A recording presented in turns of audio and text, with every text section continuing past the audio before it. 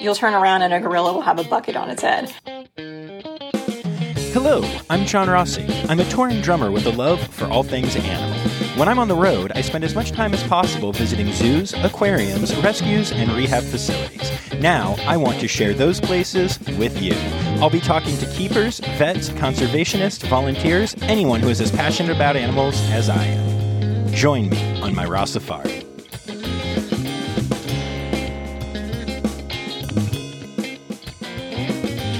Hello, hello, hello, and welcome back to the only podcast that really hates unnecessary letters, the Rossafari Podcast. That's right, y'all. I'm talking about the title of this week's episode, which is a quick reminder that the word is orangutan, not orangutan. You'll also notice that I spell my name Jon, so for all you Johns out there, I'm just saying, think about how much time in your life you are wasting adding that extra H every time you write your name. Okay, and that's going to bring me to another point about this episode. Right away, I am going to warn you that this episode is filled with BDE. And I don't mean the term that some of you may be looking up on Urban Dictionary right now. No, friends, I am talking about big dork energy. I don't know what got into me on this one, but I was having a blast and I was laughing at myself a lot. This is a really fun, really goofy interview, and I am frankly really proud of that fact because I think it's pretty entertaining and I'm all about entertaining y'all. So I hope you guys enjoy it as much as I do. Couple quick reminders here. At Rossafari is where to find me on Facebook and Instagram. The new excitement is that I've been posting animal videos on TikTok at Rossafari Pod. And guys, I'm too old and not nearly cool enough to be on TikTok.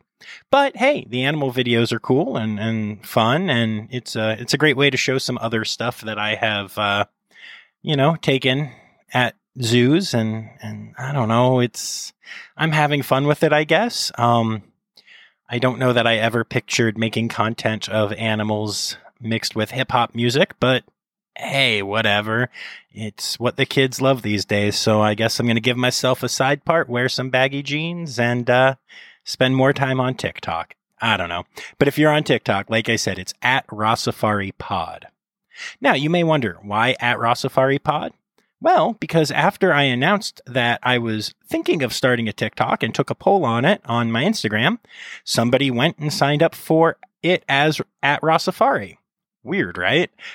Hey, whatever. So it's at Rossafari Pod, and I hope that whoever is at Rossafari is enjoying having my handle. It's cool. No worries, folks. It's all good. Nah, I just find that kind of thing weird, But I guess I shouldn't be surprised because sometimes people just do weird and sometimes crappy stuff. And that brings me to the next point I want to make here.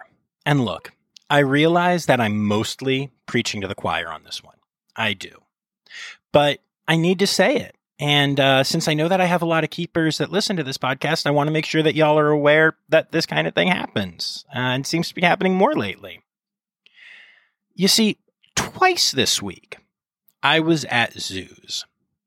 Good zoos, reputable zoos, awesome zoos. I'm not going to say names because I don't want anyone to think poorly of these facilities, although I can tell you there's no reason that they should with the stories I'm about to tell. But twice I was at amazing zoos that I love in the last week. And the same basic thing happened. The first time I was standing at the Arctic Foxes, and I noticed that somebody had thrown a penny into the Arctic Fox enclosure. And one of the foxes was very interested in it.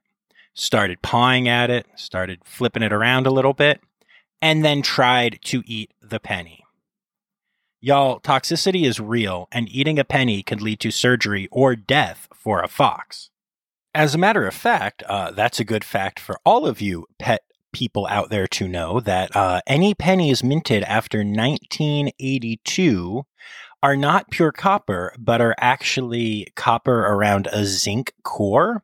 And the stomach acid of many animals can break down the copper and then spread the zinc out through their body, which creates a toxicity that can damage and even kill the animals. One animal that is super susceptible to this is your canids, including your pet dogs. So don't feed your dog pennies. I think that one's pretty obvious. And if your dog happens to decide to eat a penny, then you really need to take it to the vet ASAP. So going back to my zoo story, I did what any person with that knowledge and very little ego would do. And I started yelling and screaming to distract the fox. Not yelling for people, of course, but trying to distract the fox by making really funny high-pitched noises and waving my arms around and getting its attention and calling out to it. And the other people that were there probably thought I was nuts, but hey, that's okay. And while I did that, I also texted one of my friends who is a keeper at this zoo and was able to quickly get her to radio for the fox's keepers, and they were able to come and distract the fox and save the day. I will say, though, that the fox had lost interest in me right at the end, and literally, when the keepers showed up, had the penny in its mouth, and nothing I was doing was working anymore. That fox was literally seconds away from injury and surgery or death because the people were being jerks. And seriously, later that week, it happened again. I was at another zoo, and somebody was using Lysol wipes, and hey, I get it, we're in a pandemic, good idea, and dropped one of the Lysol wipes into the otter enclosure. You know, river otters. One of the most curious and interested animals in the whole zoo? Yeah, that one. So, of course, the otter, one of them, ran over and immediately started playing with it and tried to, you guessed it, shove it in its mouth.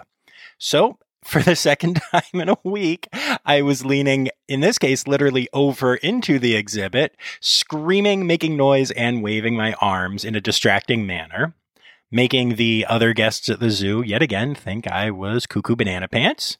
But scaring the otter off enough that I was able to quickly run and grab a staff member and get the situation resolved. Within 3 minutes, the otters were pulled off exhibit. The entire area was cleared out by the staff, and a member was in there getting that Lysol wipe. I hate to think what would have happened to these two zoos that I love if I hadn't been there. In both cases, those animals were close to some serious trouble. So I guess my point is, and I realize, like I said, this is a zoo lover podcast. I probably don't have to say this to all of you.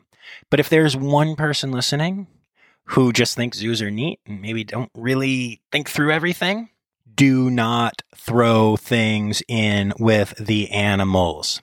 It is not funny. It is not safe. I do not want to have to keep making a fool of myself just to keep these little goobers alive. Okay? Deal?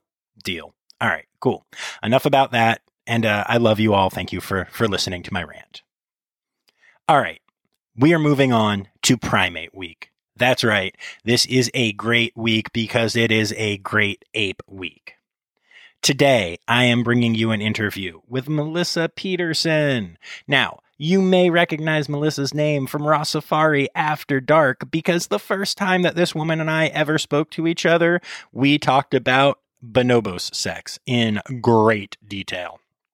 If you haven't listened to that episode yet, it's hilarious and informative all at once, so go and check that out after you've listened to this one. Melissa is a primate keeper at the Memphis Zoo, and the great apes and the smaller monkeys and prosimians and otters that she takes care of. Wait, otters? Otters aren't prime. All right, we'll talk about it in the interview. Anyway, let's just say that this is a lot of fun. Also, Melissa comes from an interesting background. She's a twin. She did not just immediately start studying animal stuff. There's a whole lot going on that's really, really cool, and I am excited to share with y'all. So without further ado, here is my interview with Melissa Peterson from the Memphis Zoo. All right. Well, welcome back. Why don't you tell us who you are, where you work, and what you do there? Okay, I am Melissa Peterson. I am a primate keeper at the Memphis Zoo, where I get to take care of 3 of the 4 great apes and a mix of small primates and lesser apes and a group of Asian small-clawed otters. That is right. And you were on Rossafari After Dark, giving us a breakdown of the sex lives of bonobos. So if anybody hasn't heard that yet, make sure you go back and listen because it is ribald and funny and actually just really interesting. Apes are pretty special. And so that's really cool. Let's start off though talking about a different kind of primate, you. How did you get into this field? So I think that I have a little bit different of a path of how I got to where I am. I feel like I work with a lot of keepers who just knew that that's always what they wanted to do. But I have a long history of working with special needs children and adults. So my plan was to go to occupational therapy school and become an OT. And then through college, I kind of went through a few different phases of, okay, well, now I'm going to be a social worker. Now I'm going to do this. But I've always had a connection to animals. And my mom showed me a volunteer piece in our local newspaper about the Memphis Zoo volunteer program. And I was like, that's interesting. I had a really big passion for elephants. And so I was like, okay, well, I'm going to look into this and just see what this is about and see if there's something that I can do.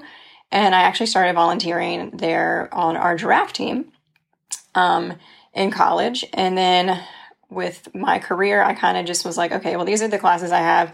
I'm going to finish with a psychology and sociology degree, but I'm going to become a zookeeper. And it wasn't until I was in my early 20s that I even obviously zookeeping is a job, but it never was one of those things that I was like, oh, I can do that. Okay, let's see what that's about. So I started volunteering on our giraffe team at the Memphis Zoo through college. And then from there, when I graduated, I went to intern at a place called Riddle's Elephant Sanctuary. And then from there, I went to a place called Cleveland Amory's Black Beauty Ranch, which is the largest, most diverse animal sanctuary in the United States. Oh, wow. And very cool. That's kind of where I fell in love with primates. My plan was I'm going to be elephants all the way. And I saw that posting on AZA and I was like, okay, I'm going to check this out. So I applied and they ended up hiring me on as an intern. And I got to work with chimpanzees and a bunch of small monkeys, smaller primates, and really fell in love with it. And then from there, I went on to intern at our local, well, not really local, it's about an hour outside of Memphis. There's a safari park, and I did some volunteer education, animal care stuff out there. Then there was a primate position opening up at the Memphis Zoo, and I was like, I'm going to apply for this. And there was also an opening up at the Elephant Sanctuary in Hohenwald, Tennessee, and I applied for that as well. Interviewed for both, was offered Memphis, and took it, and have been in Memphis ever since. Working on primates, and then I actually went to our elephant team for a year, and then missed our primates so much that I came back to it. Wow! So you officially switched teams, and your favorite are favorites are primates now. All right, very cool. I did, yeah. It was really cool working with elephants and rhinos. It was a really awesome experience, and I had a lot of fun times. But it just, after working with primates, it wasn't the same. So I'm curious, do you think that your connection to humans, which are primates, and especially your big heart for special needs kids, had anything to do or has anything to do with your connection to the primates that you take care of nowadays? You are spot on. I really think that is where my connection formed with primates. I worked with people on, different ranges of intellectual abilities, and the connection that you form with primates as far as, there's not a verbal communication going on there, but psychological and emotional and behavioral stuff. And I think that definitely compares to a lot of the individuals that I've worked with where, it's not a verbal communication. You have to figure out how to work with one another without being able to talk. And I think that definitely played a role in why I'm so drawn to primates. And then I also, I have a psychology degree, and that's a lot of behavior stuff going on there. So I think that really compared to what I was doing. That's really cool. That makes a lot of sense. How do you find that your psychology degree helps you with your primates? It's an undergrad in psychology. I'm not so sure how much it actually helps me. But there is a lot of behavior stuff in zookeeping. I mean, just with training in general, that leads to, psychology. So I think the behavioral aspect of things that I learned really play a part into training and forming relationships with the primates. That's really cool. And I'm also curious. I know that you are a twin. I am a twin, yes. She lives in Washington State. She's very far away from me now. Oh, goodness. All right. And what is your sister's name? Her name is Lauren. Okay. Hi, Lauren. And what does she do? So Lauren is actually a certified behavior analyst. So she works with children in homes or in schools and helps develop some of their behavioral needs. So she and I actually have a lot of similarities in like using positive reinforcement and operant conditioning. So she works with families and special needs children and helps work out some of their behavioral concerns and things that they need help with in school and at home. Very cool. So do you guys powwow sometimes on the phone and talk about strategies and compare notes a little bit? We do. We definitely do. I have consulted her several times on some primate behavior, especially with one of our gibbons who is very high strung and trying to figure out a way to work him and see what's going on with him. And so I consulted with her on that a lot, and it's very helpful. That's very cool. And do you guys ever, when she visits, do you ever let her put on the Memphis Zoo outfit and go hang out with your primates for a day or do the switch at all? No, but we joke about it all the time. And I think we could pass it off. My best friend and I actually dated twins briefly in high school, and they tried that move one evening, and we didn't really fall for it, but we were just kind of like, okay, we could. So we each dated each other's, like went on a date with each other's twin for an evening. It was very strange, but.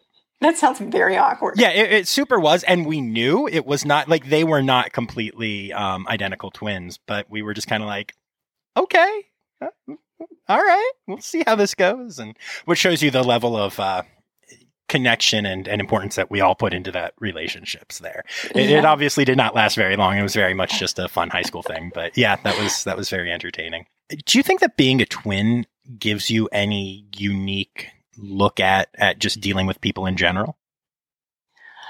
I don't know, because I don't know what it's like to not be a twin, I suppose. But fair. I don't know. She and I have a different bond than I've had with anyone else. I mean, we are 2 of 4 siblings, and we're all really, really close, but there's not the same kind of relationship or same kind of bond that I've had with anyone else. But, I'm not sure how it affects my relationships with other people necessarily. So I'm so curious. I'm just being such a nerd about this, but that's kind of what I do. But has your sister ever visited the zoo with you? Yes. Okay. Yeah, she has. Do your primates show any interesting behaviors towards her? Like, do they recognize her as you or seem closer to her or just no? I don't think that they don't get confused by who's who. I think that when we've played with the certain primates or whatever, they've always seemed really good to her and really it's been like good play sessions and good interactions. So maybe they sense a little something there, because sometimes we have primates that don't like new people. Maybe the way that we look similar kind of helps out her interactions with them. But yeah, she's definitely visited several times and come behind the scenes with me and gotten to see and hang out with our different primates. Nice. Very cool. All right. And then the last question about the twin stuff, and then we'll move on to real important stuff here, is you said you have 2 other siblings that are not twins, correct? That's correct. Do you find that you guys have a lot in common as far as the interest in behavior and all that stuff as well, or would you say less so? I think that we all kind of have a similar. We all have jobs that kind of connect in some way. So my older sister is a counselor, so she works with children and adults as well. My brother is a farmer, So we've connected on a lot of levels as far as animal care goes. And now he actually, he works with veterans and works with them on farming. So I feel like he also works in kind of a care facility. And in that connection, we all kind of connect our jobs in some way.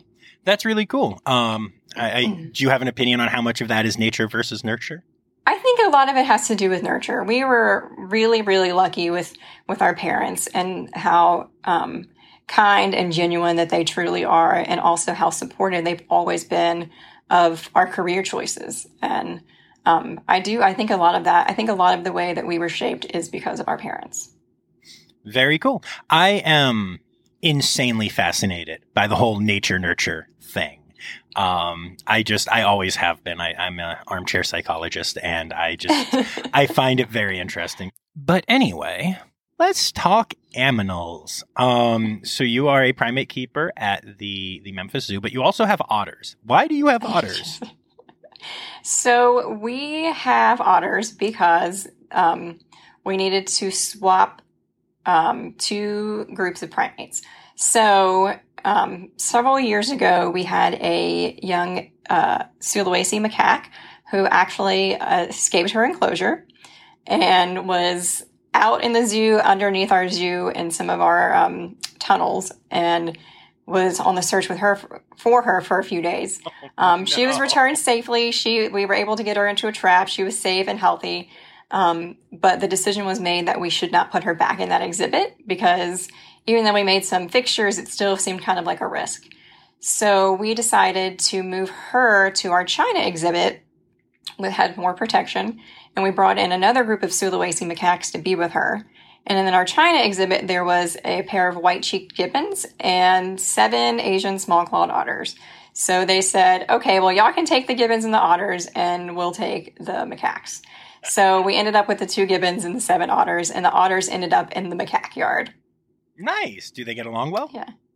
Well, they're not. So the macaques aren't with otters, but the gibbons and otters. I see what you're saying. I'm sorry, I misunderstood what you're saying. So the gibbons are with the otters, right? They were in China, but we didn't have a yard set up that would accommodate both of them in primates. So our otters ended up in what used to be the macaque yard. Our gibbons ended up in what used to be the Saimang yard, and our Saimangs ended up with the orangutans.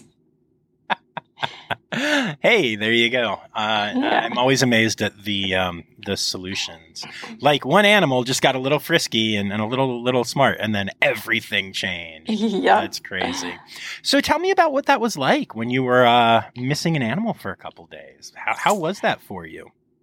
So I was actually out of the country. I was in England when I got news that she had gotten out. Oh, no. And that was really hard because I was, hours ahead of them. I didn't know what was going on in the exact moments. They were busy actually trying to solve the situation, so they couldn't keep me updated every 5 minutes like I wished I could have been.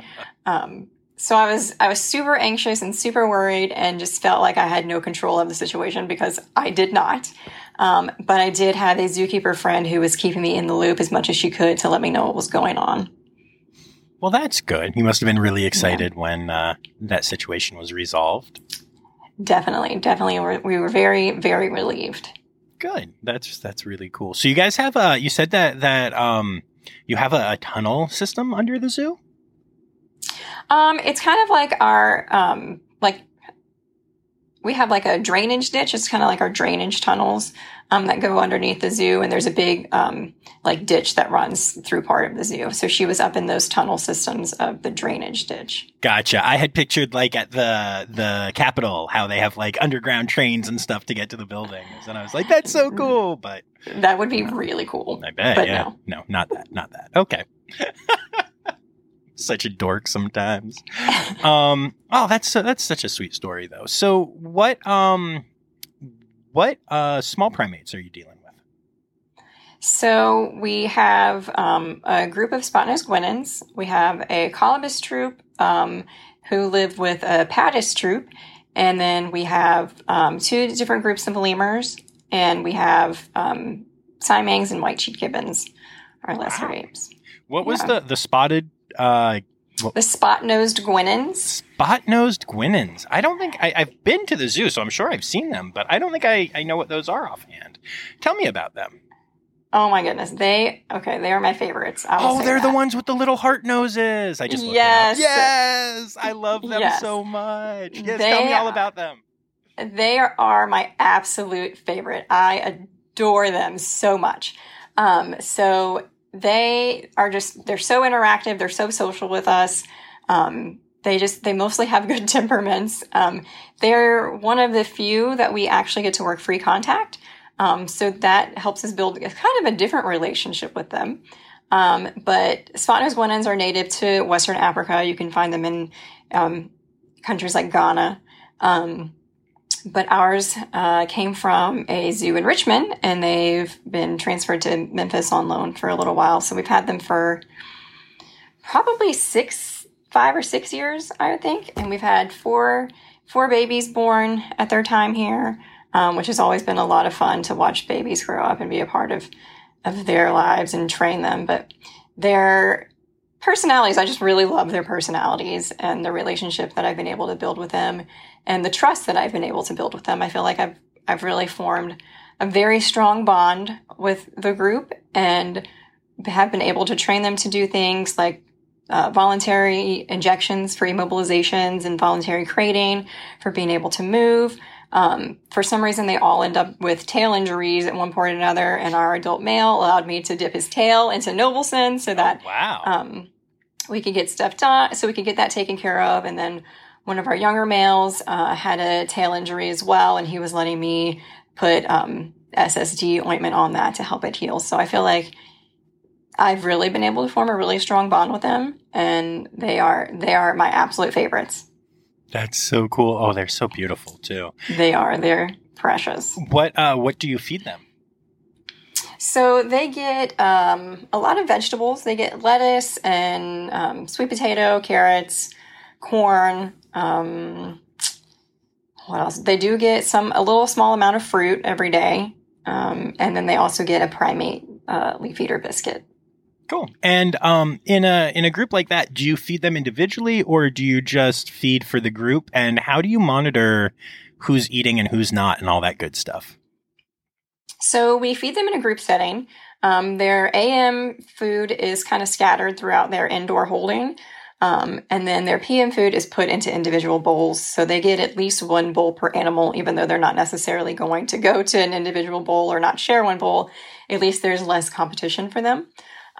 We tend to notice if someone's not eating because we do our cleaning in the morning when we're feeding. So we spend a little bit of extra time in there with them. And we notice if someone seems to be dragging or more tired than usual, or doesn't seem interested in food. But we're pretty good as a team as noticing any weight loss, as far as just visually being able to see, hey, that animal looks like they might have lost weight. Let's get them on the scale and check that out. And we've been successful with getting them all on a scale at one point or other to voluntarily scale for weights.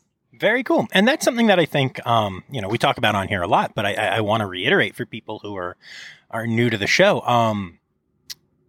One of the maybe least seen by the public things about keepers that is so amazing is that y'all really know your animals.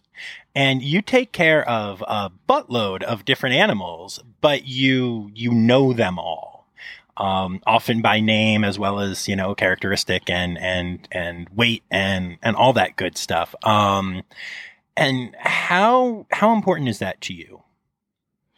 That's extremely important to me. We notice things. We've built relationships with them. We know who's not feeling good based off of their behavior. And I can walk into the spot nose yard and see one sitting there and be like, okay, there's something wrong with that spot nose. We need to keep an eye on that. And it's important to me because I need to know that I'm providing the best animal care that I possibly can for these guys. And it's important for them because we need to make sure that they get prompt animal care, from our veterinarian when possible. Absolutely. That makes a lot of sense. Do you have any other free contact primates that you get to work with? Our lemurs, we go in with our lemurs. We have two groups. We have black and white rough lemurs, and we have a group of red rough lemurs. And we're able to go in with them. Okay. Yeah. Those are two really amazing species. I haven't gotten to hang out with the black and white, but I've hung out with some red ruffed and some ringtail lemurs, and they're such fun animals. Tell me about your lemurs. So I like our lemurs, but they are not my area of passion, I suppose I would say. We have another keeper who's really into the lemurs and really enjoys working with them. So we all kind of have just our different areas that we're really drawn to. So fortunately, someone is drawn to the lemurs. I do enjoy my time with them. They are pretty quirky. The way that they lay around a lot of times reminds me of cats. So they make me laugh. Our female black and white ruff is very moody and does not like me. So I actually will not work her free contact because I don't want to risk being slapped or anything like that. There's no point in riling her up if I don't have to. So I avoid working her free contact. So how do you do that then? How do you change if it's a free contact yard and everything? How do you do protected contact with one animal? So there's not really a need to go onto exhibit with them for free contact. If there was, I could go out there with backup or send another keeper who she's better with out there to do it. But inside, she shifts really easily for me. So I can shift her into the back hall, go in and clean her room, set it up with food, and then shift her back in.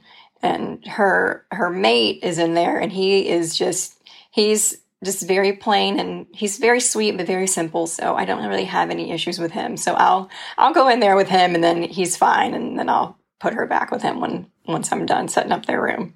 Cool. That makes sense. And tell me about your red ruff lemurs. They're one of my favorite lemur species. They are super, super quirky, I feel like. They're very social. They're very up in your business. They want to know what you're doing. They want to know what's in your hands. They want to mess with the brooms. They just want to do pretty much anything. They want to be involved in pretty much anything that you're doing. And we have a young one who's a couple of years old who is definitely into everything that we're doing, which is really fun. Like they really are very quirky and very, very cool animals.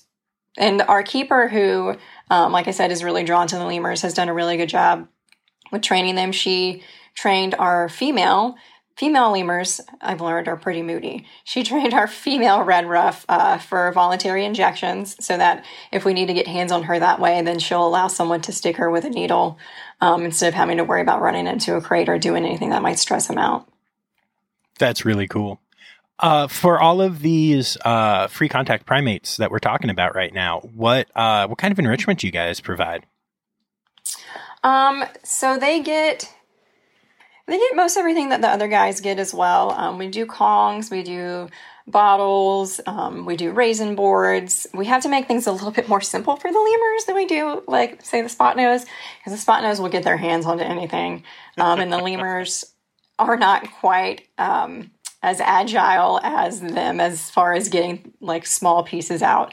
So we do have to make things a little bit more simple for them. Like, I would put raisins, like, further into a raisin board or further into, like, one of our enrichment items, whereas with the lemurs, I would put it, like, right on top so that they have to do less work and can figure it out. Like, they're smart for their species, but they need a little bit easier enrichment, I'd say, than the other guys. Yeah, that makes sense. That's okay. That's okay. Don't worry, no lemurs are going to listen to this. I don't think anyone's going to be insulted. I appreciate how PC you're being about all of this. Yeah, all you lemur keepers out there, they're cool, but not 100% my thing. And I think that's important. I mean, that's true, with everything. I mean, we all have our things that we're more and less passionate about, says the guy with, like, 3 red pandas and a stuffed red panda directly behind his wall and one on his shirt. Yeah. We all have our things. Yeah. So before we get to the bigger apes, the Memphis Zoo is huge. And it's really beautiful, and y'all have some really, really cool and unique exhibits. And I'm curious, outside of your own area, what is your favorite part of the zoo and why? Ooh, that's a good question. Well, I've always really liked to go to elephants and pachyderms before I worked with them. That was always one of the areas that I would like to go and see, during lunch breaks or time off or whatever. But we have some really awesome exhibits, and like our nocturnal house is also really cool. We have some really, really amazing species in there. So I know it's not there anymore, but y'all had a pangolin on display for a while. We did. And it is really well known in the zoo world that the only place to see pangolins is at Brookfield on display. And so I was visiting the Memphis Zoo with a friend who is also a complete nerd about animals and loves pangolins. And we went into the nocturnal house and we turned the corner and I was like, what? No. And we both it was hard to not scream, even though, we want to be quiet in the nocturnal house and stuff. And yeah, it's a really cool, I know that's also where the binturong lives. And what else is in there? There's some really cool animals in there. There are some really cool animals in there. We have sloths, kinkajous, bush babies. We have, what else do we have in there? We have, Pottos. Yes, that's right. You guys have pottos. No, that is. Yeah, they're awesome. That is right. In their little fake pouch things that they sleep in. Yes, and more recently we have a ringtail, I think is what it's called. Okay, yeah, ringtail. They're native to Arizona areas and out west. Yep. They're often called the ringtail cat if you're listening, but they're not actually. Yes. They are just ringtails. Yeah. Yes, so we actually got a ringtail in from a confiscation case from Mississippi, and they ended up contacting us to go get him, and we decided to house him in nocturnal. And we also recently got cloud rats, which are really cool. It kind of just look like a little panda mixed with a rat. Those are pretty cool too. Yeah, I really like those a lot. That's very cool. Yeah, it's very easy if you're at the Memphis Zoo. If you take a trip to the Memphis Zoo, make sure you catch the nocturnal house. It's easy to miss. It really is. There's lots of cool animals that you can see, outside, and it's kind of in the building almost looks like a natural rock formation type thing. And it's kind of easy to miss if you're not paying attention, but it's one of the coolest places anywhere. It's really got a unique, bit of taxa in it. It really does. And I kind of feel like it's a little underappreciated, but I think that I don't think that people who typically go into the animal house realize that they're looking at something really cool, and they don't know how endangered this species is and how important it is. So I feel like in a way it's not intentionally underappreciated, but I feel like we need to get the word out there a little bit more about what cool stuff is actually really happening in there. Absolutely. It is awesome in there. And then the other thing that I really love at your zoo, I mean, there are many, many things, but your wolf pack is incredible. And yeah, they are. They're pretty cool. Every time I've been there, they come running right up to me. At there's a little fence area where you can get pretty close. Not they're still very protected and everything, but, and they come right up and vie for attention. And I have all these pictures of just a wolf snoot trying to touch my phone as I reach it out. And it's, that is a very cool area there. Yeah. The Teton and Northwest Passage areas are really beautiful. Those are our more recent, exhibits and areas that were built, and the openness of Teton Track, where you can just walk through, you see the grizzly, you see the elk, you see the wolves, is a really cool design, I think. Yeah, beautiful exhibits. Absolutely. All right. It's time to hit some primates again, some of the big ones. So we have tackled bonobos and heard all about them tackling each other. Is there anything you wanted to say about your bonobos other than their sex life stuff? Anything that we didn't cover in that episode? Bonobos are really, really cool. And they all have very, very different personalities. But they're very social animals, and they're very social with us, and they really seem to like interacting with us. And, it's been really fun to work with them. I've never worked with great apes other than the chimps. And so then I came to Memphis and we didn't have chimps. We had orangutans, gorillas, and bonobos. And it's been kind of fun to learn the differences between bonobos and chimpanzees. And they, like I said, they're very, very social. We have a female and so we have 4 adult females and 3 baby boys. Well, I shouldn't say babies. They're about to be 5, 6, and 7. But our 6-year-old he's very special. He and his mom are both very special in their temperaments and their the ways that we can interact with them. They're not as, we have one bonobo that she's just always plotting something. I mean, I know she is. And she'll make you think that she's trustworthy, and you just know that whatever you're going to do next, you better be careful, because she's going to try to get you or do something to you.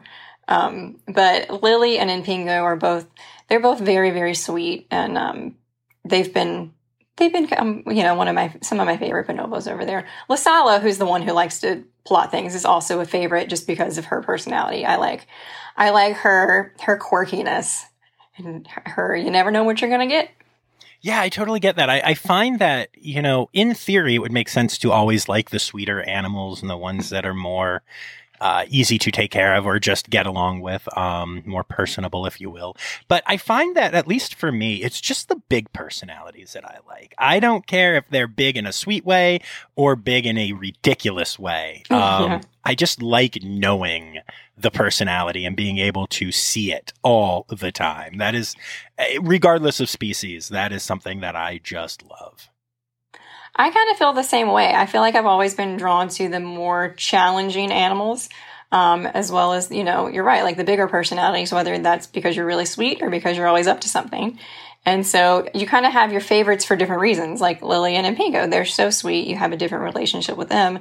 And then Lasala is just a mess. She's just a hot mess. But, you got to recognize her and love her for who she is. But yeah, I feel the same way. Absolutely. Very cool. And then let's touch on your gorillas a little bit. Tell me about your gorilla troop.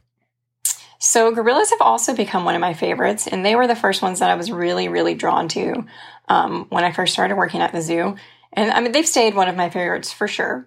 So we have a troop of an adult male and 3 adult females.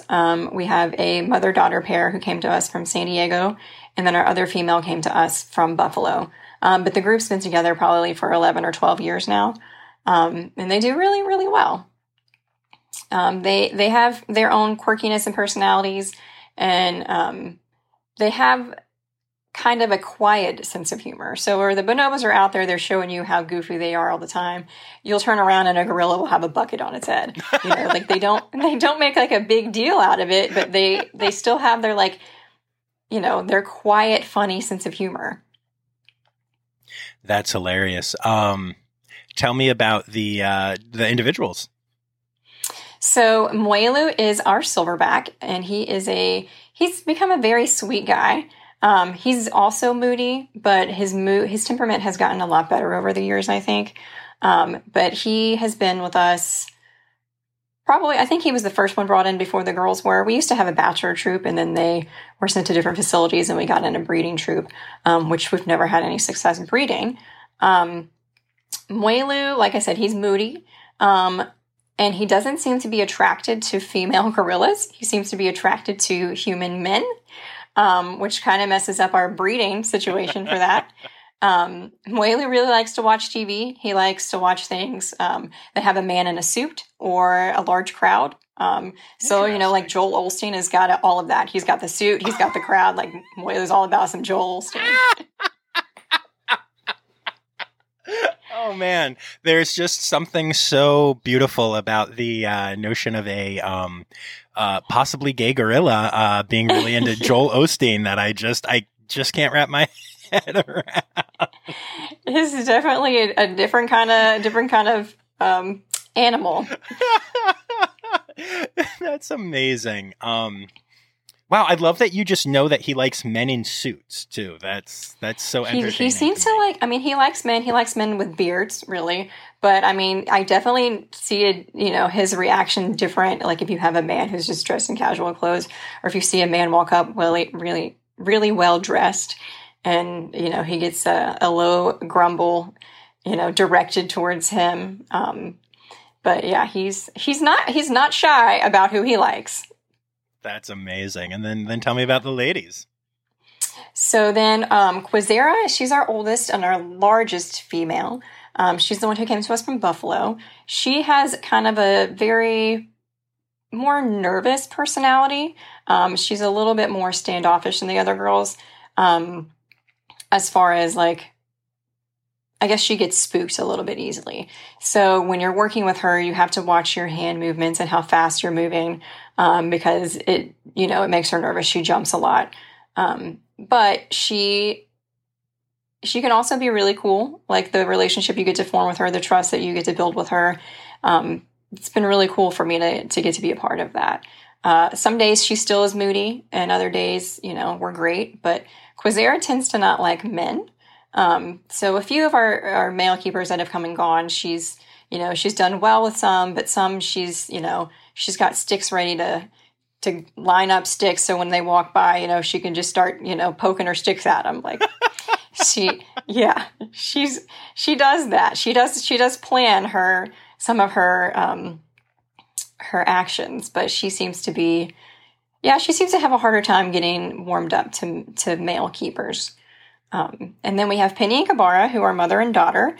They came to us from San Diego, and Penny's the mom, and she's a pretty sweet gorilla too. I mean, you have to watch all of them because you never know what they're going to do, but she's pretty sweet.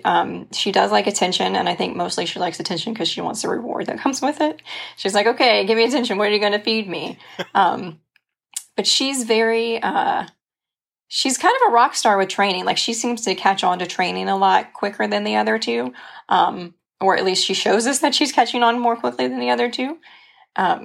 So she's fun. She has a really hard time with new keepers that are women. She does not like women in her territory. I think she wants to make sure that nobody gets her man. Even though he's not interested in her, she doesn't want anyone coming in and being interested in him. So she typically gives new keepers a hard time for a while. She stays puffed up and tight-lipped and will bang on the mesh at them. But then once she warms up to you, it's a completely different relationship. And then her daughter is Kabara, and Kabara she's just motivated by food. You can get Kabara to do almost anything with food, and she just cracks me up. I always tell people she's a toad. To me, she looks like a toad. She's got this like short, stocky, like weird build, and Penny is a very petite gorilla. So I think Kabara got some of her shortness from Penny, but then I guess whatever her bulkiness her dad had, she also got that too. So her build is just a very stocky build, but I'm always like, Kabara, you just look like a toad. Just like her face and everything. But she's super motivated by food, and she'll come up and she'll start throwing her stomach or her chest or her shoulder or whatever she can against the mesh to show you like, hey, here's my shoulder, now give me a treat. Like, where's my peanut? Like, very food motivated. And Kabaras are actually most dominant female. And Moelu did not like Penny when they were first introduced, but he really liked Kabara. So I think that's how Kabara earned her dominance level, is because he really liked her. And then Penny and Kabara related, so I think Penny backs up Kabara, and then Quizera came in, unrelated, didn't know the other two, and Penny wants to make sure that Quizera stays below her. So she's like, hey, Penny's like, well, if I can't be dominant, I'll support my daughter, but I'm definitely not going to the bottom of the list. So it's an interesting dynamic they've got going on. That is interesting. And I'm curious, obviously you can't be in with gorillas, and they are big animals that can do a lot of damage to humans and each other. How do you handle introductions like that? Do you mean like introductions between gorillas? Yes, yeah. Like as you introduced Moelu to the ladies. So that was actually before my time, so I was not there for that. So I'm not 100% sure how it went. I'm sure that the two of them were put together with him first, and then I know that he was causing some injuries to Penny, so it actually got to the point where they stopped putting him and Penny together, and he and Kabara would spend time with him, and then she would spend time with Penny. To make sure that everyone was staying socially and mentally healthy that way. And then the decision was made to bring Quizera in and add a third female to the group, and that actually helped things. Because if he's being too hard on one female, all of the girls were getting together and go up against him. So it helped take the pressure off of Penny because she had backup. She had more backup at that point. So it's kind of interesting to hear back about how that was, but I wasn't actually a part of it. That is interesting, though. That's very, very cool. Yeah, all right. So now we're going to get to a species that I'm really excited to hear about. I've actually wanted to have somebody who works with them on my podcast for a while. I am just fascinated by orangutans. And first of all, why do people call them orangutans with a G at the end? I don't get it. I don't either. I really don't either. I don't know where that came from, and I don't know why people do it. It's one of those things where it's like very annoying at first, and then finally you're just like, whatever, you can just call them that. It's fine. If I know you, I'm going to correct you, but if I'm passing by somebody at the zoo who's calling them that, I may or may not say, hey, actually, it's orangutans, not orangutans, or I'll just let it go. It's such a commonly used phrase, or it's not even a phrase, it's just a misspeak. It's commonly misspoken word that it slips out of my mouth once in a blue moon. And I'm like, yeah. I know what's right. And I care. And I'm like you. I'm one of those people I'm a big fan of being like, somebody's like, oh, look at the orangutans. And I'm like, yeah, orangutans are really cool. And just that slight pause, just hoping it lands. But, yes. So tell me about the orangutans at the Memphis Zoo. So we have 2 adult females, and we have an adult male, and we have a, I'm going to call him a baby. I think he's going to be 4. And they are, so gorillas, they're kind of upfront with you. You know what you're about to get. Bonobos are the same way. Orangutans will plot more, and I think they'll be like, they'll think about what they're doing, and then later they're going to react on it. You may not get their reaction right away. So I think it's kind of scary cool that they plan things out, I think. They are the most destructive of our enrichment, especially our mom and baby. They take down stuff all the time that we work so hard to get up. So Tomback is our adult male, and he is very finicky, very moody as well. He doesn't always like everyone. One of our keepers now, curators, he is not a big fan of her for some reason. She has a good working relationship with him, but he's given her the hardest time out of most anybody. And, which is pretty funny because she's worked with him the longest. So I don't know why he has this thing against her, but he also tends to like her better when she's wearing a facial mask. So since COVID, I think that their relationship's gotten better because he hasn't had to look at her face as much. But Who knew, right? Right. They have a working relationship. But for some reason, he gives her a little bit harder of a time than others. With me, it's kind of hit or miss. Some days he likes me, some days he doesn't. Our relationship is built a lot on bribery, which, if it works, it works. And then we have other keepers who he's just perfect for. I don't know what it is, why he's particular about who he likes, but he can be. And then we have Jahe and Rowan. And like I said, they're mother and son. Jahe is kind of a rock star trainer. She wants to do whatever she can to get a reward out of you. And she picks up on things really, really quickly. She's very, very smart. And then her son Rowan is just a big old mess. I mean, I always say, I always want to call him bad, but I'm like, he's not bad. He's a baby orangutan. He's doing what baby orangutans do. And, but he's just full of mischief. Like I said, he's always taking something down that we've put up. He's always trying, to tear something up. Like the other day, some branch was in their yard for some reason. He pulled it up over our big moat and was messing with that, or he'll try to throw stuff from across the exhibit. He's always into something or always being destructive. And it keeps us on our toes because we're always trying to figure out ways to keep him entertained and to keep him to be less destructive.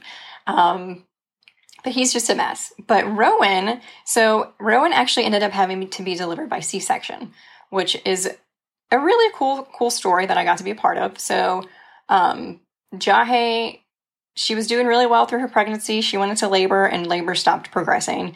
And the decision was finally made that we needed to get hands on her and we needed to get him out in order for them to both be okay.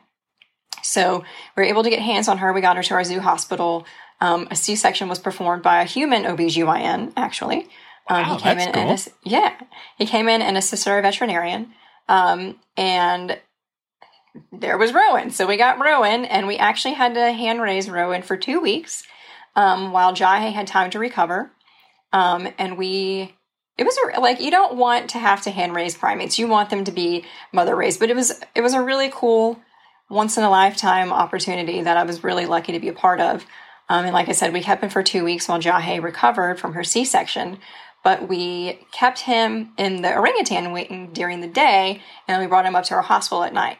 So we wanted to make sure he was around her as much as possible when they were awake, to make sure that they were forming that bond. And I always felt like Jahe was judging me, like, hey, you are doing this wrong. You need to give me that baby. I just always felt slightly judged, but and then we I don't know if that says more about your psyche or the psyche of your orangutan, but I'll leave that one up to you to decide. Yeah. So then we put him in a big pile of wood wool and opened the door and let her go in there and grab him. And she picked him up. She put him on her head randomly, but was like inspecting him thoroughly. And then she was just a good natural mom. She did such a good job. And it's been an amazing story for them because C-section, orangutan C-section, raising a baby, getting them back together successfully, like it's a big deal. Yeah, that's really awesome. So that was really awesome. And then we have Chicky, and Chicky is our oldest orangutan. And Chicky and Jahe do not get along. So we actually run them in separate groups. Chicky is just a sweet old lady. You can't always trust her. Sometimes she'll try to get you. But she likes to play. She likes to do what I call dancing, where she just like wiggles her whole body around. Sometimes she'll lay on her back and like put her feet up in the air or give you a stick to tickle her with. She's very playful. Really seems to like keeper interaction. But Chicky has a history of living with Siamangs successfully. So we had a really old lady Siamang when I first started. Her name was Debbie. And she was actually being too rough on her male companion, so they removed her from him and decided to introduce her to Chicky. And she and Chicky, I guess, kind of hit it off. And Chicky did really well with her. You would see them, like, sitting next to each other or with their arms around each other. It was a really, really sweet relationship. And Debbie lived to be, like, 45 or something ridiculous. Very, very long time before she passed. And then when we brought those gibbons over from China into the Siamang yard, we needed to have a place for the Siamangs to go. So we decided that, hey, Chicky's lived with Siamangs before. Let's see, what we can do. And so we decided to introduce her to that group that pair. And she did really well with them. And the more time goes on, the more I feel like I've seen them form kind of more of a relationship. I still don't see the same relationship that she had with Debbie, but they definitely have a more trusting relationship of being closer together. And that's really, really cool to see for them. That's really awesome. I love that. That's so cool. And you got to help hand raise an orangutan baby. That's so cool. I feel like every keeper is, whether they'll admit it or not, secretly hopes that someday something will happen where they are able to intercede. Not that they ever want there to be a problem and need to hand raise, but also like, if it has to happen and I get to do this once, it would kind of be a dream. Plus, you're literally saving the animal. It's not like, the baby would have made it if it was just left to its own devices at that time. So, that's really cool. It was really cool. Are there any other specific animals or species that you take care of that you wanted to touch on for any reason? Anything you think would be awesome for the pod? Let me think. So I guess we have a mixed species exhibit of colobus and Padus monkeys, which is fun. When I first started, we had a troop of colobus and 2 baboons that lived next to each other, and they alternated days of when they went outside. Then we lost our male baboon, and we had our female baboon who was alone, and we were debating on what to do with her because she was older and we didn't know that we wanted to risk sending her out. And then the colobus SSP was like, we put colobus together with all kinds of species, just throw them together, see what happens. And we were like, okay. So we did, and it was pretty good. And there were a lot of times that Lisa baboon would make sure that a colobus was in their place as long as they weren't, make sure they weren't messing with her. So that was really cool. And then Lisa passed, and we had a group of Padus monkeys that were originally in Zambezi, but they needed to be moved. And so they came over to the colobus building. And again, the SSP was like, just throw them together. It'll be fine. And we threw them together, and it was fine. So we have Padus and colobus together in a mixed species exhibit. They separate overnight. They kind of avoid each other. Padus They stay in different areas. I was going to say Padus stay kind of terrestrial, but I see our Padus up high very often. But they stay in different areas and don't interact a whole lot. but it's still cool to see them together and have that kind of mixed species exhibit. I love mixed species exhibits. That's really awesome. And I love that the SSP is so darn good at just being like, this works and we know this. And yeah, the AZA is a pretty darn cool organization for a lot of reasons. That is definitely true. They've got it together. They've got a lot of good programs in place and things done to make sure the animals get the best care possible. Absolutely. So let's talk about PASA for a minute. You volunteer for PASA, correct? I do. Tell us about that. So PASA is Pan-African Sanctuary Alliance. They're kind of an umbrella organization for 23 sanctuaries in Africa. And I learned about them, I think I first learned about them when I was at a gorilla workshop in Guadalajara, which was really cool. Nice. And read more about the organization and realized what they were doing and how really cool it was, because they weren't just focusing on one species, but they had different sanctuaries with a variety of different animals that they were focusing on. And I was always so interested in their different sanctuaries, but volunteering for them is kind of difficult. Wanting to go there and do hands-on stuff is a little bit harder if you're not making a long-term commitment. And it wasn't something that I was really able to do in my time, because I'm at the zoo and working there and enjoying it. But I reached out to their director, because I used to be president of our Memphis AZAC, and so I kind of formed a relationship with Greg, who's their director through AZAC, and then decided that I really wanted to learn more about them on a personal level. So I reached out to him and just said, hey, I'd really like to volunteer with you guys remotely. What is it that you need? And they were saying, he said, we've really wanted to write handwritten thank you letters to all of our donors. We just feel like it's more personable, but we need someone who can do it. And I was like, okay, I can do that for sure. So that was, a little over 2 years ago when I started doing that. And so it's just a small part of volunteer work for them. But it's really cool to know how many donors they're getting and how much support they're getting, and being able to be a small part of showing them gratitude for that, because every little bit is very helpful for that organization. That's very cool. Yeah, I'm a fan. I had never heard of them, and then I did an episode with a primate keeper, Tiffany James, at Knoxville, and she told me all about them because she also volunteers, and very cool organization. As a matter of fact, if you think Greg might be willing to talk to me or have someone talk to me for the podcast, I would love to. I've been doing more episodes about conservation organizations. So I would love to, if I can abuse you for that connection, that would be pretty cool.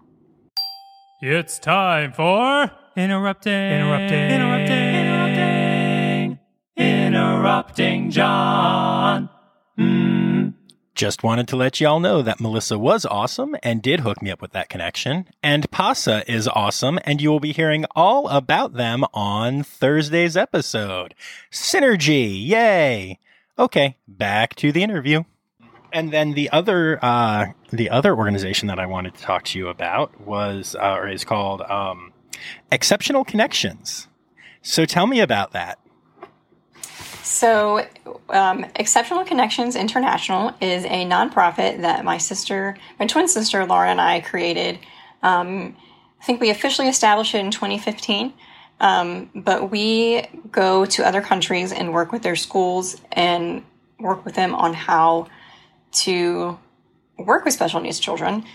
We found that the organizations that we worked with, they have a heart and a passion for these children, but they kind of are at a standstill of what to do because their education is not, they don't have the same services that we can provide in the United States. And so we try to go there and we try to provide those services for them. So we listen to their needs and we try to form teams to travel with us in order to meet those needs. So we're an education-based nonprofit. So we bring professionals over with us instead of people who just want to travel. We want to make sure when we're going over there, we have a specific purpose. We're not just there being in the way, I suppose. So we only take professionals with us, and like I said, we have a partner in Haiti, we have a partner in Kenya. Our partners in Kenya have started an inclusive school, so they have both special needs students and typical students. And we've gone over there and we've worked with them with a physical therapist, with a speech pathologist, my sister who's a behavior analyst, and she used to be a SPED teacher as well. So we went over there and we kind of helped them give them some advice and some ideas and some direction. And right now we're doing Zoom meetings with them regularly because obviously we haven't been able to go over there because of COVID, which have been really successful and the teachers have really seemed to enjoy. So Tabasamu Watoto Inclusive Center is the program that we work with in Kenya. And like I said, they have a school, but their program is more than just the school. The teachers that work through the program are from teachers all over Kibera, which is the community that they live in. And so he's got teachers from all over his community that want to better educate their students and figure out how. So we do Zoom meetings monthly to talk about different topics. So that's been really awesome. And then our partner in Haiti, it's outside Port-au-Prince. She actually moved to Haiti 7 or 8 years ago and created her own children's home. So she is a children's home. She has girls only because they can, they'll live their young lives with her. And as they get older, having boys and girls together gets a little bit, messy. So she's focused on being a children's home for girls. And she's had 2 special needs children who've come to live with her. But she's also realized the need for special needs individuals in her community, and she decided to start a school. But she knew she had the heart and the passion for it, but she felt like she didn't have the materials to go about it. And so we've started working with her on that and teaching her teachers, this is a better way to communicate with them, or this is how, we think that it'll work better for them to listen, change their behavior this way. So that's been a really cool partner that we've formed as well. Wow, that's awesome. How long have you been doing that? So we were established as a nonprofit in 2015. So I guess we've been doing it for about 6 years. Wow, so you really like all the primates, even the human ones. It's pretty crazy. I do. I really do. That's really awesome. It's time now, don't you know? We've come to the end of the show. But there's one tale left to go. You're gonna laugh and say, oh no. It's time for the Rossafari poop story. Hit me. So, gorillas throw poop. That's just something that they do. When they're irritated, that's what they tend to grab for. But when our gorillas haze new people, some people are lucky and don't have to go through hazing, but I was not one of those people. I had to go through a couple of months of hazing before they accepted the fact that I was going to be there. So it wasn't uncommon for me to get poop thrown at me on a regular basis. But I do remember one night I was closing and, one of our gorillas had diarrhea. And she was mad at me. And so I ended up with both poop and pee on me that evening. Fortunately, I was closing. So I was getting to go home as soon as I finished getting them in, but she did pee and then she threw her pee at me, actually. Yeah. So I've never heard of a poop pee flinging. That's exciting. Quizari's done that towards me a few times, actually. It's not been any time recently, but that was one of those times. Yeah. So I ended up leaving that day with poop and pee on me. Lucky that it's only like a 15-minute drive home. Right. Yeah, for sure. Awesome. Well, thank you so much for taking the time to do this. I really appreciate it. Yeah, it's been really, really fun. Yeah. Thanks for asking me to join. Of course.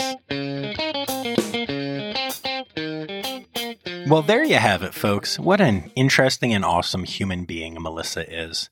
Yeah, definitely one of those primates that I really like, unlike some of the other humans, like the ones I mentioned in the intro. But hey, that's okay, right? So, as I mentioned in my Interrupting John segment, Primate Week will be continuing on Thursday with an interview from PASA that you're not going to want to miss. So make sure you've clicked subscribe and are following along on all the socials at Rossafari. You can also check out the Memphis Zoo at memphiszoo.org and at Memphis Zoo on Facebook, Instagram, and Twitter. Also, it has come to my attention that some people say that I say the word bonobos weird.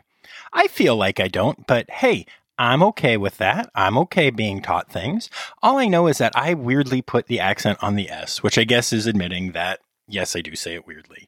But it had me having a lot of fun by saying bonobos, bonobos, bonobos, which I guess is what it is, bonobos, and bonobos, bonobos, bonobos, bonobos, bonobos.